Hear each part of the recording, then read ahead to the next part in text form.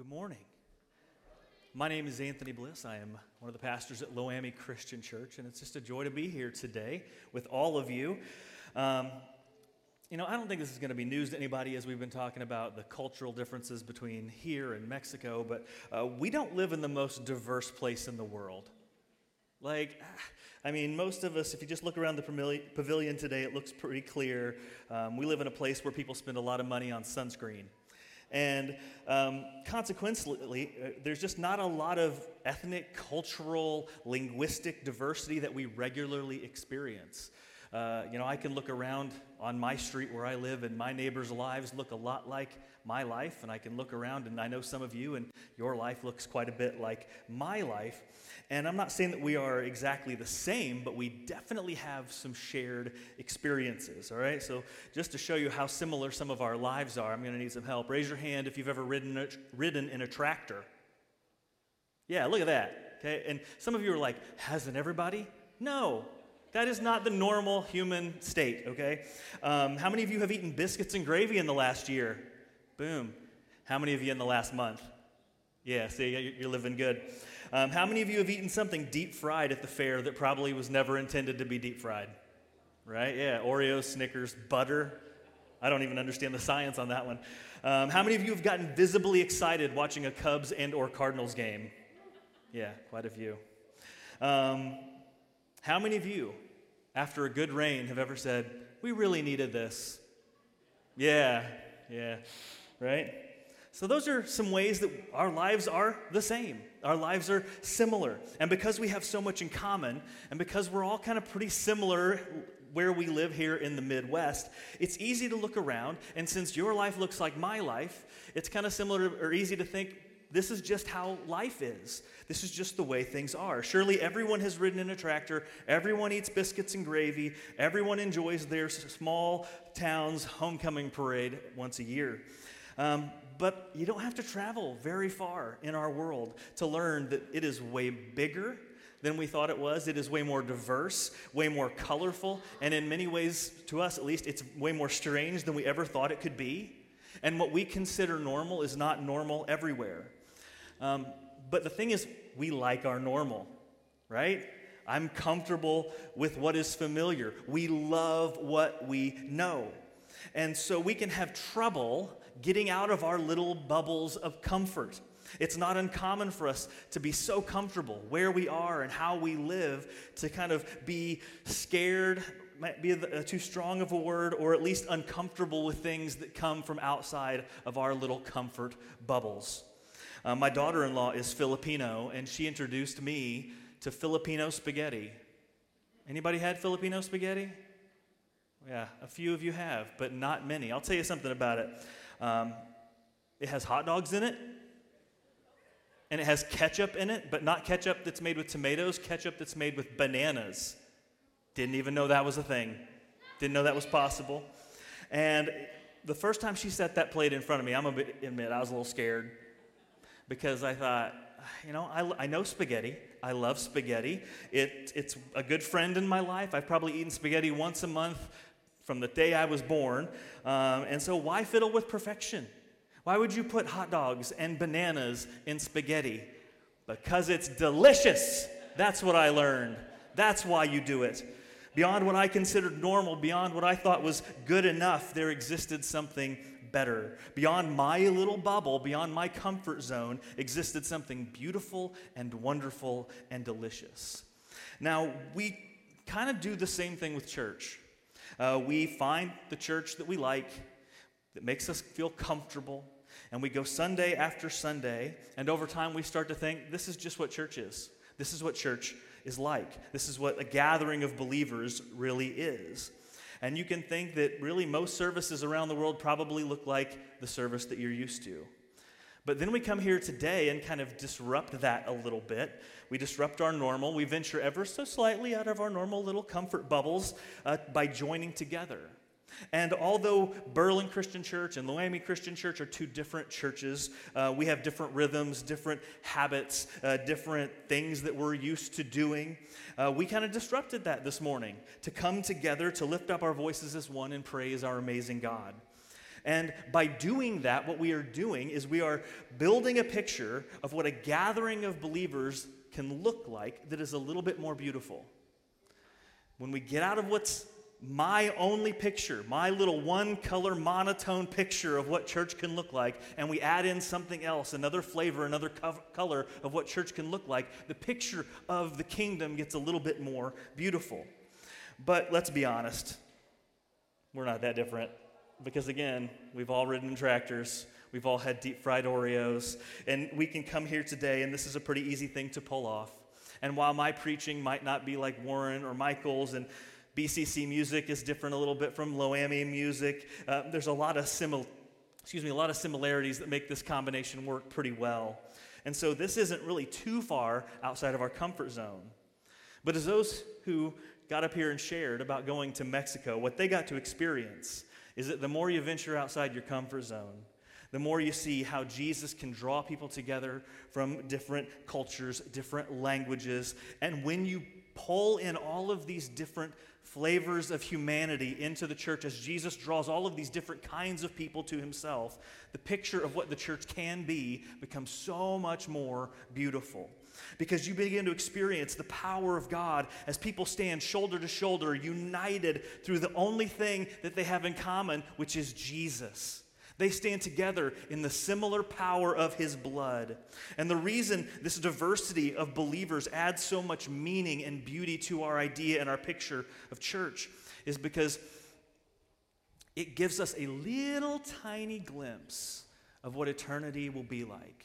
It lets us kind of crack the door into the heavenly realms and see what our eternities will be like. One of the best stories I heard, I tried to not hear much about Mexico before they talked because I wanted to experience it like everybody else. But one of the stories they told was they had church in an alleyway. Like, has anybody had, aside from the people that went on the Mexico trip, has anybody else had church in an alleyway before? No, that's a different kind of thing. It's something that not a lot of us experience. And there they were standing shoulder to shoulder in another country in a language they did not speak, with people praising the same God. And that, I tell you, is a little bit closer to what eternity looks like, I think, than what we even experience on a normal Sunday morning. In the book of Revelation, one of Jesus' closest friends, a guy named John, a faithful follower, is given a vision into the heavenly realm. And he gets a glimpse of what we will all one day experience in Revelation chapter 7. Start in verse 9. John says, "After this I looked, and there before me was a great multitude that no one could count, from every nation, tribe, people, and language, standing before the throne and before the Lamb. They were wearing white robes, and they were holding palm branches in their hands, and they cried out in a loud voice, 'Salvation belongs to our God, who sits on the throne, and to the Lamb.' All the angels were standing around the throne and around the elders and the four living creatures. They fell down on their faces before the throne and worshiped God, saying, 'Amen, praise and glory and wisdom and thanks and honor and power and strength be to our God forever and ever. Amen.' And then one of the elders asked me, 'These in the white robes, who are they? Where did they come from?' I answered, 'Sir, you know.' And he said, 'These are they who have come out of the great tribulation. They have washed their robes and made them white in the blood of the Lamb.'" So what John is doing is giving us a picture of the heavenly throne room. And it is filled with followers of Jesus who have already run their race in life. They've fought their fight, and they've endured through the pain and suffering and the persecution that this life can toss their way. Their earthly lives are over, and now they stand before the throne of heaven. And it says there's too many believers to count. And it says they are from every nation, every ethnicity, people of color, speakers of every language, brought together through the redemptive love of Jesus. And so what that means is this final ultimate church congregation that we will all be a part of looks very different than the one we are sitting in today. Because the saving message of Jesus was meant to saturate our planet. It was meant to go and reach every nation and culture. In his last words to his disciples, Jesus, in Acts chapter 1, verse 8, commanded them to preach the gospel in every place that there were people to hear it. He said, "But you will receive power when the Holy Spirit comes upon you. You will be my witnesses in Jerusalem and in all Judea and Samaria and to the ends of the earth." So he tells them, you're going to start at home in Jerusalem. You're going to spread out a little bit to Judea, which is like their little region. Then you're going to get Samaria, your neighbors, and then you're just going to keep going until there's no more people to preach to. And so for us, it'd be like, okay, you're going to start in Loami, New Berlin, then you're going to get Sangamon, maybe reach in to get Morgan County a little bit, and then you're just going to go until you get around the world and preach to everyone. But what he's trying to get us to understand is that sharing our faith is a natural part of following Jesus. It's a natural part of having our lives changed by the gospel. And as we gather Sunday after Sunday and we sing songs of praise about how good God has been to us, how grateful we are for his grace and love, that gratitude that is in us, that we're singing about, we should be so full of it that it just overflows out of us to the point where we can't help but tell other people, to where we can't help but love other people with Jesus. And as Warren has already told us, a worshiping community is a witnessing community.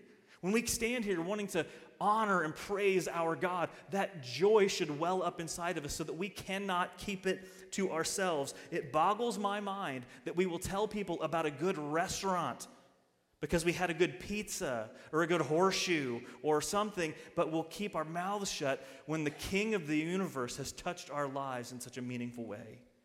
And so that means we cannot be content to stay inside our little comfortable bubble. We should want to live as witnesses of Jesus, sharing his love anywhere we can go, to anyone we can, in any way that we can. That's why we tell our neighbors. It's why we share with them the gospel. It's why we invite people to church. It's why we sometimes get on planes and go to other parts of the world to do gospel work, so that the name of Jesus might be famous absolutely everywhere. And the end result, as John has already told us, is that gets revealed in eternity, is that we stand shoulder to shoulder with people of different languages, different nations, different races, different cultures. And so if you have a problem with people of other nations, people who speak differently than you, people who have a different skin color than you, if you have a problem with people who put hot dogs and bananas and spaghetti, I can't help but think you might be a little uncomfortable in eternity.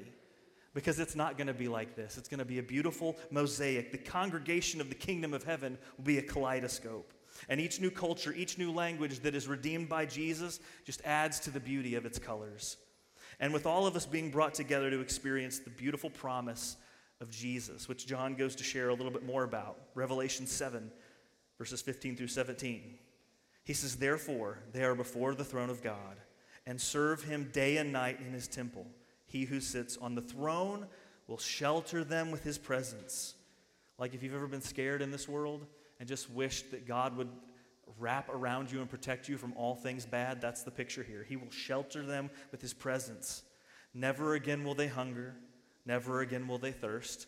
The sun will not beat down on them, nor any scorching heat. For the Lamb at the center of the throne will be their shepherd. He will lead them to springs of living water, and God will wipe away every tear from their eyes. What a beautiful promise that we all get to experience. But it's not just for us Midwestern American deep-fried Oreo-eating people.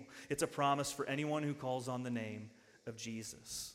Now, if you're here and you have not given your life to Jesus, if you would not call yourself a follower, let me personally invite you to get to know him better, to spend some time learning about Jesus, experiencing the promises that he's made to the people. His arms are open wide for you to experience his grace and love no matter where you've come from or what you've done. And he offers you to come and join this gigantic multicultural generation. And if that's you and you want to think, how do I get started with that? Warren and Michael and myself will be right down here. After the service is over, we'd love to talk with you. Now, if you're a Christian, which I think is a lot of you, don't keep this to yourself. Tell everyone you can. Tell your neighbors, tell your coworkers, tell your friends. Have conversations, answer questions. Share the good news of how much Jesus has changed your life. Share it with them. And if you say, okay, how do I do that? Then I'm going to put Michael on the spot and say, talk to Michael. He is a pro at it. Yeah, you can't laugh at that, Larry. It's true. He's really good at it. I mean, you could talk to me too, but he's Batman and I'm at best Alfred when it comes to that. So talk to Michael. He's a pro. He's so good at it. And the more we share the gospel, the more we actually bring about the fulfillment of the picture that John paints for us in Revelation.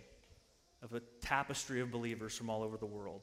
And if you're a believer and you've never actually been in a multicultural setting with the church, then I encourage you that the next time the opportunity arises to get on a plane and go somewhere, that you take it. Because it will change your mind, it will change your faith, it will change your heart. And God will do probably more in you than you are able to do on whatever trip that you go on. Because in that moment, you will get a tiny peek inside the door of eternity. A glimpse when all pain is gone, when all tears are wiped away, and all people bow before Jesus. Let's pray. Father, what a beautiful picture we see in Revelation.